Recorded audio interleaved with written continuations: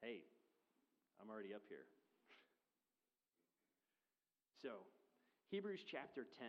Now, the last time we were together about 3 weeks ago on this topic, I went through the main teaching from Hebrews 10, 1 through 18, and that is that we have been made perfect through the finished work of Jesus Christ on the cross.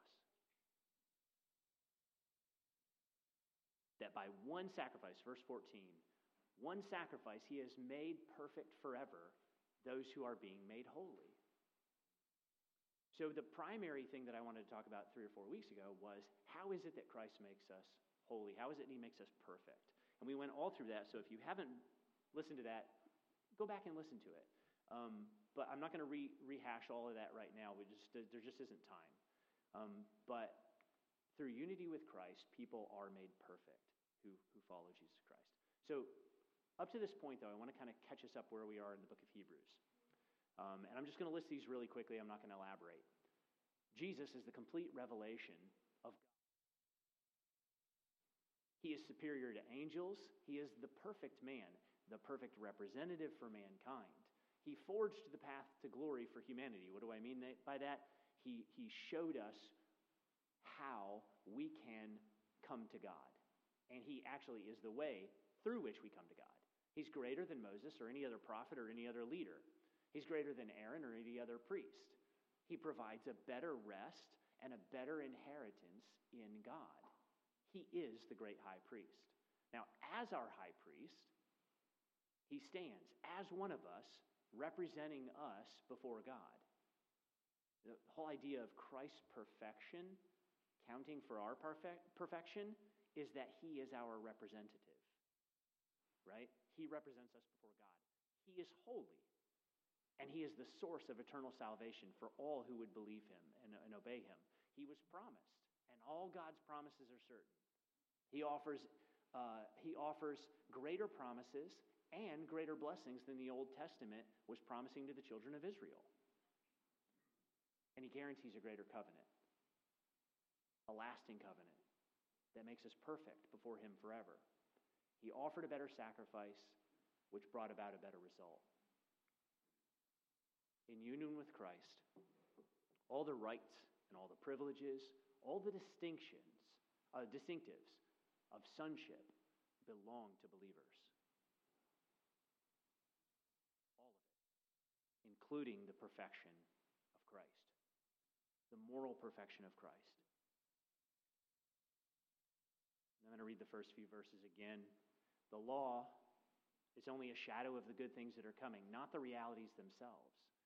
For this reason, it can never, by the same sacrifices repeated endlessly year after year, make perfect those who draw near to worship. Otherwise, would they had not stopped being offered? For the worshipers would have been cleansed once for all and would no longer have felt guilty for their sins. But those sacrifices are an annual reminder of sin. It is impossible for the blood of bulls and goats to take away sins. Therefore, when Christ came into the world, he said, "Sacrifice and offering you did not desire, but a body you prepared for me. With burnt offerings and sin offerings you were not pleased. Then I said, Here I am. It is written about me in the scroll, I have come to do your will, my God." Now, what he presents here is he says, look, the law was never able to make you perfect. And the sort of the insinuation, which hasn't yet been spoken in this particular section yet, is that Christ is able to make you perfect. The law of grace is able to do what Moses' law could not. It's able to make you perfect. And what is the way? Who is the way? The means by which we're made perfect? Well, he answers it here. Christ says, "Here I am." He says, verse 5, when Christ came into the world. Therefore, when Christ came into the world. So, problem is, humanity can't be made perfect in any way that anybody knows of so far. And then for the solution, Christ came into the world. And he came to do the will of God. The will of God we should understand there not only as obedience to the law, but obedience to the specific will of God for Jesus Christ in accomplishing all he did through the gospel. And in union with Christ, that perfection, that moral perfection belongs to us. But there is something more than the moral perfection of Christ that belongs to us as believers. In Christ, I am made perfect. But what does it mean in verse 14 that I am being made holy? For by one sacrifice he has made perfect forever those who are being made holy. So he says, it's already happened, but you're being made holy. Right? We say this in a lot of different ways. A lot of times people say, already, not yet. Right? Already in Christ we are all these things, but one day we actually will be those things. It will actually come to pass finally and fully. We'll be in that moment. So what does that mean? Well, I wanted to take us back to the Old Testament because that's what I love to do. And Jeremiah chapter 7 is just beautiful. I mean, the whole Bible's beautiful, so I'm going to say that every time I quote from the Bible. But in Jeremiah chapter 7, God has already called Jeremiah. He's already taken away Jeremiah's misperception, maybe, that a lot of the wickedness and a lot of the evil that is in Jerusalem and Judea is only with those people who are uneducated and don't know the law. But as God shows him, he's like, no, walk up and down through all Jerusalem and Judea. Find me somebody who's doing right. And he can't find him among the wealthy or the noble or the priests. Nobody is righteous. But the problem is, right after that, you get the idea that Israel is still being religious. They're still offering sacrifices. They've got their religious platitudes.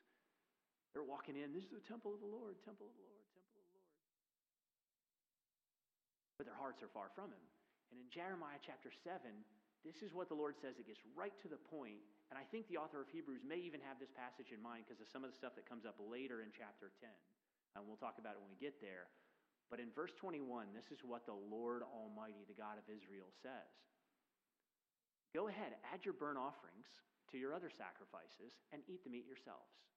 Right now, right? Burnt offerings, sin offerings, they weren't supposed to be eaten by the people. Not like the fellowship offerings and the other things. So he says, go ahead and eat the meat yourselves. For when I brought your ancestors out of Egypt and spoke to them, I did not just give them commands about burnt offerings and sacrifices, but I gave them this command. Obey me, and I will be your God, and you will be my people. Obey me, and I will be your God, and you will be my people. It's the holiness of man, the holiness of God reflected in the obedience of man that God commanded. Showing the whole world, all of creation, his glory through a people who are made holy to his cause and his purpose and his name. Obey me, and I will be your God. Walk in obedience to all I command you, that it may go well with you. But they did not listen or pay attention. Instead, they followed the stubborn inclinations of their evil hearts. They went backward and not forward. Think about this: backward in holiness, not forward in holiness. From the time your ancestors left Egypt until now, day after day, again and again, I sent you my servants, the prophets, but they did not listen to me or pay attention. They were stiff-necked and did more evil than their ancestors. When you tell them this, they will not listen to you. When you call to them, they will not answer. Therefore say to them, this is the nation that has not obeyed the Lord its God or responded to correction. Truth has perished. It's vanished from their lips.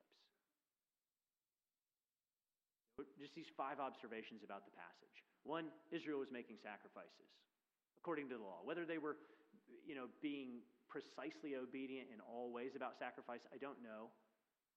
Whether it was a situation like Malachi where they're giving bad sacrifices, I don't know.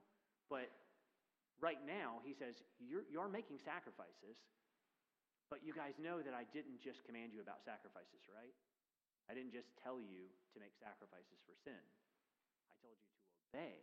And that would be the thing which would distinguish you from among the rest of the people as belonging to me. But you didn't obey. You see the problem here? In their lack of obedience, they were not distinguished as belonging to him. You didn't obey me, you just kept following your own evil hearts more and more. And the great irony is that as he presents this, as he unfolds it, he's like, you're not going to listen to me now. Go ahead and preach, Jeremiah. They're not going to listen. Israel's primary issue here was not that they weren't making sacrifices. The Lord's indictment against them was their habitual disobedience. They're choosing to follow the rebellion of their evil hearts instead of submitting to his righteous will as God. Not Guardians of the Galaxy 2. Submit to the righteous will of God in obedience. That's what he called you to do.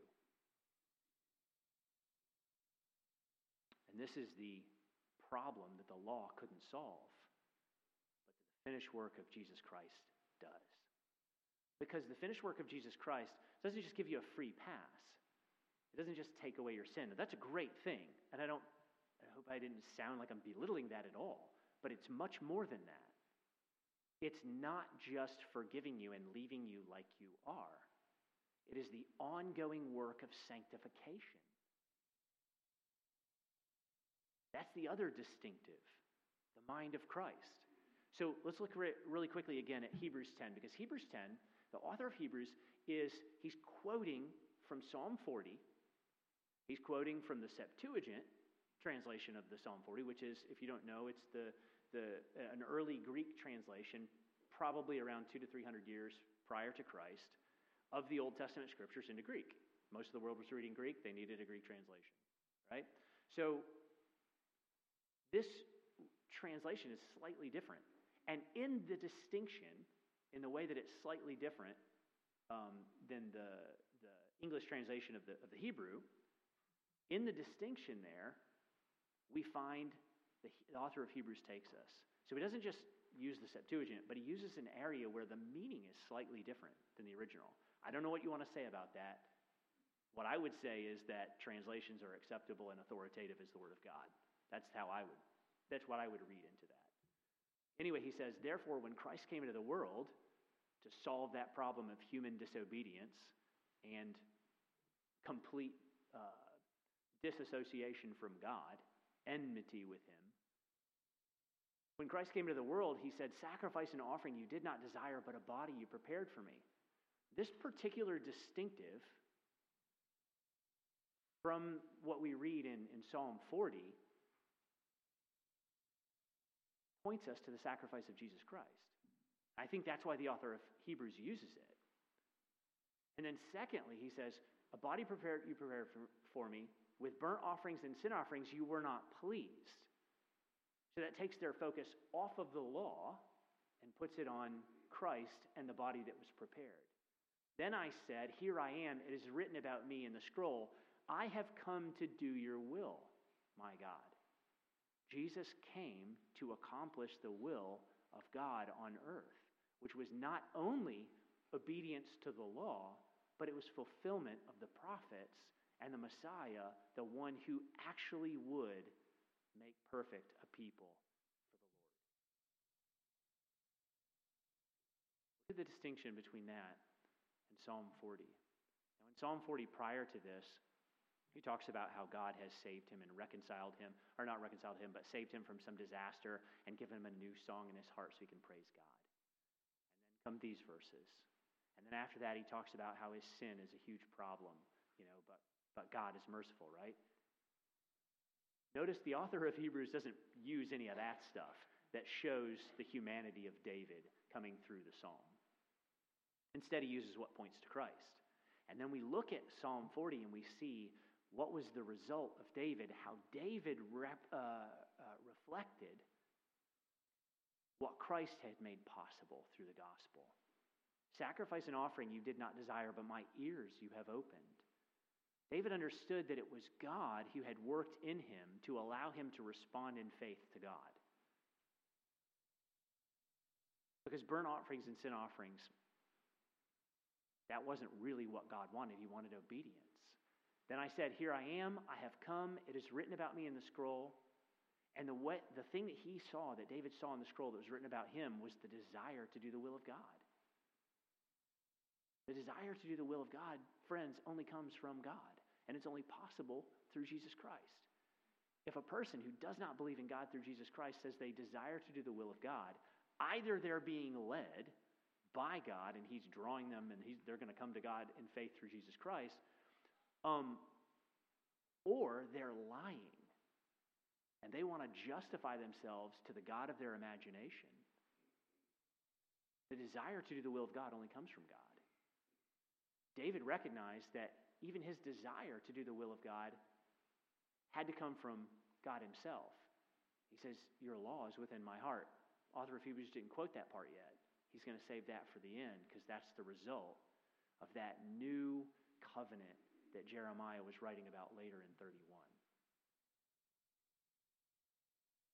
So, I want to take you to 3 passages that are going to talk about this. I just want to highlight one thing from these passages, and that is the will of Christ, which is perfectly submitted to God. The nature of Christ, which is perfectly submitted in obedience to God. Perfectly submissive, right? When we look at the Godhead, we see that Jesus, it's not that just Jesus came into the earth and then he was submissive to the Father. Always and forever, the Son has been submissive to the Father, to his will. That's the way their relationship works. How that, through the gospel, is imparted to us. James sees it. In James chapter 1, he says, my dear brothers and sisters, take note of this. Everyone should be quick to listen, slow to speak, slow to become angry, because human anger does not produce the righteousness God desires. Therefore, get rid of all moral filth and the evil that is so prevalent. Here's the picture of repentance, turning away from evil. And humbly accept the word planted in you, God's word, the gospel, which can save you. Don't merely listen to the word and so deceive yourselves. Do what it says.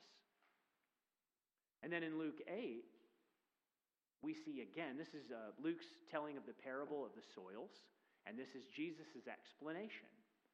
He says, this is the meaning of the parable, he says to his disciples. The seed, that thing which is planted, is the word of God. In all the times of the prophets, you would say this is just whatever the prophetic warning that God gave through the prophet and the sin that he indicted them for, so then they would have repented, trusting in the word of God, and believed. That would have been their repentance and their understanding of good news at that time, that God would forgive them when they repented and trusted in him and submitted to obedience again. But once we have the full understanding of the gospel, that's what it is. The seed is the word of God. The seed is the gospel message. Those along the path are the ones who hear, and the devil comes and takes away the word from their hearts so that they may not believe and be saved. Those on the rocky ground are the ones who receive the word with joy when they hear it, but they have no root. They believe for a while, but at the time of testing, they fall away. In other words, when it comes down to obedience. When obedience is hard, I should say. The seed that fell among the thorns stands for those who hear, but as they go on their way, they are choked by life's worries, riches, and pleasures, and they do not mature. But the seed on good soil stands for those with a noble and good heart who hear the word, retain it, and by persevering produce a crop. So you see that seed that's planted in them grows and it matures. We know only God gives the increase. And then they produce a crop of righteousness. That's what God is interested in. Finally, in John chapter 12, starting in verse 23, Jesus has, John has already, through the telling of the story of Jesus Christ, he's already shown who Jesus is. Jesus is. Jesus has already stood up in the temple. All you who are thirsty, come to me and I'll give you living water. He's already talked to the woman at the well, telling her he's the Messiah, telling her that she can have eternal life. He's already said he's the bread of life that we have to take in order to have eternal life. Here he says, this is interesting part 2, because this is when some Greeks come and they want to hear Jesus. And they go up to Philip and he tries to bring him near. And this is Jesus' answer. The hour has come for the Son of Man to be glorified. Very truly I tell you, unless a kernel of wheat falls to the ground and dies, it remains only a single seed. But if it dies, it produces many seeds. Anyone who loves their life will lose it, while anyone who hates their life in this world will keep it for eternal life. Whoever serves me must follow me, and where I am, my servant also will be. My Father will honor the one who serves me. But take a look back at here. As Jesus dies, and before he dies, even here he says that when I die, I will produce many seeds, like myself. Those many seeds are believers. And that seed, at least part of it, right? I think we could nuance all of what we have in Christ, and we could take all day to do it and most of tomorrow. But here specifically in the book of Hebrews, what he's talking about is the submission to the will of God. I have come to do your will. David's response to God was, I desire to do your will. You're not pleased with sacrifice. You want my heart and my devotion and my obedience. And through Jesus Christ, that desire to do God's will is in you. That's why Paul can say, it is Christ in me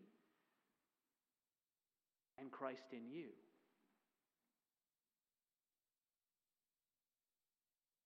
The one-time sacrifice of Jesus Christ perfected all believers for all time. There's a process. And the first evidence of that perfection in action in any individual is that that person will submit him or herself to the truth and the authority of God in the gospel of Jesus Christ. There is no other way that you could respond rightly to the gospel. And every time you're convicted of sin, whether it's through a sermon, whether it's through reading the word, whether it's through that voice and that just the Holy Spirit won't let you go about something. Every time you submit yourself, your individual will, that's an encouragement to you, number one, but you are rehearsing or reenacting that initial submission to God in the gospel that first happened when you heard those words that you were a sinner, yet God had made a way apart from the law for sinners to be justified. And you believed. And that there was that spark of hope in your heart that said, even I, no matter how badly I have sinned, can be forgiven. That first act was Christ in you. That first act of submission and obedience was patterned after his perfect obedience. When he says that, the good things in the law, they were only a shadow and a type of the things to come in Christ. The law gave you a list to adhere to show you how to, try to look as much like God as you could. Jesus enters into you through the Spirit of God and implants in you the desire to do the will of God. So you don't just adhere to a list, you desire from your very nature to please God and to obey him.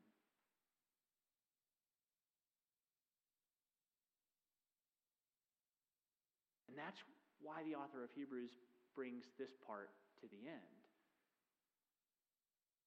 He didn't say earlier, he didn't quote earlier from Psalm 40 about the law being in the heart.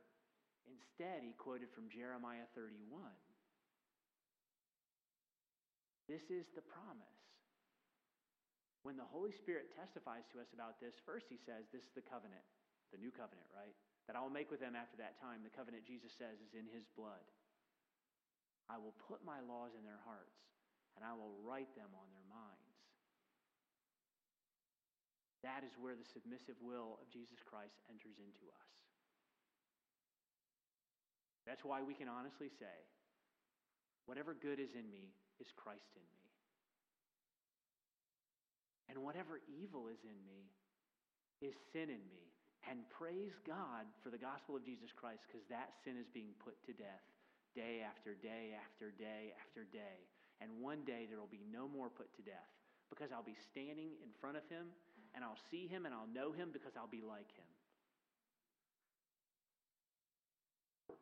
your will, unconditionally surrendered to God's will, is actually Christ's perfectly obedient will and submissive nature, imparted to you through the finished work of Jesus Christ on the cross. This is the evidence that God has written his law in your heart and on your mind. Friends, if you don't have a desire to do God's will, then you need to ask yourself if you're a believer. You need to ask yourself if you've been transformed, because this happens. The gospel is a transformative thing. I don't mean if in any situation you're reluctant. Every one of us has been reluctant to obedience. I'm talking about you just don't want to do God's will. You're like, well, I like this, and I like this, and I like this about God's word, but I don't like this, I don't like that, and I don't think that's what he really meant. You're just having the same attitude that Satan had when he said to Adam and Eve, is that really what God said? The desire to obey comes from God. It happens through Jesus Christ. Every time we take this bread and we take this juice, we're remembering what God has done, but we're also making the gospel visible in our action. We are not righteous. We are not holy in and of ourselves. But as we take in the righteousness of God through Jesus Christ, he is working in us. You know, we see the parables about the woman and putting the yeast into the dough. A lot of times leaven is used as an indication of sin. But there's this one time when it shows, he says, the kingdom of God is like leaven, right? The gospel is introduced into our hearts. The submissive will of Jesus Christ toward God is introduced to our hearts, and it spreads to all our life over the course of our lifetime, so that one day we will be holy. We've been set apart to that use. Christ guarantees that it will happen. And through Christ in us, it will happen. To the glory of God. I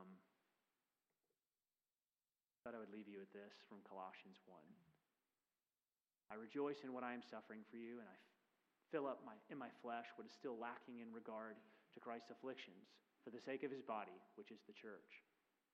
I have become its servant by the commission God gave me to present to you the word of God in its fulfillment. The mystery that has been kept hidden for ages and generations, but is now disclosed to the Lord's people. To them, God has chosen to make known among the Gentiles the glorious riches of this mystery, which is Christ in you, the hope of glory. Amen. Let's pray. Heavenly Father,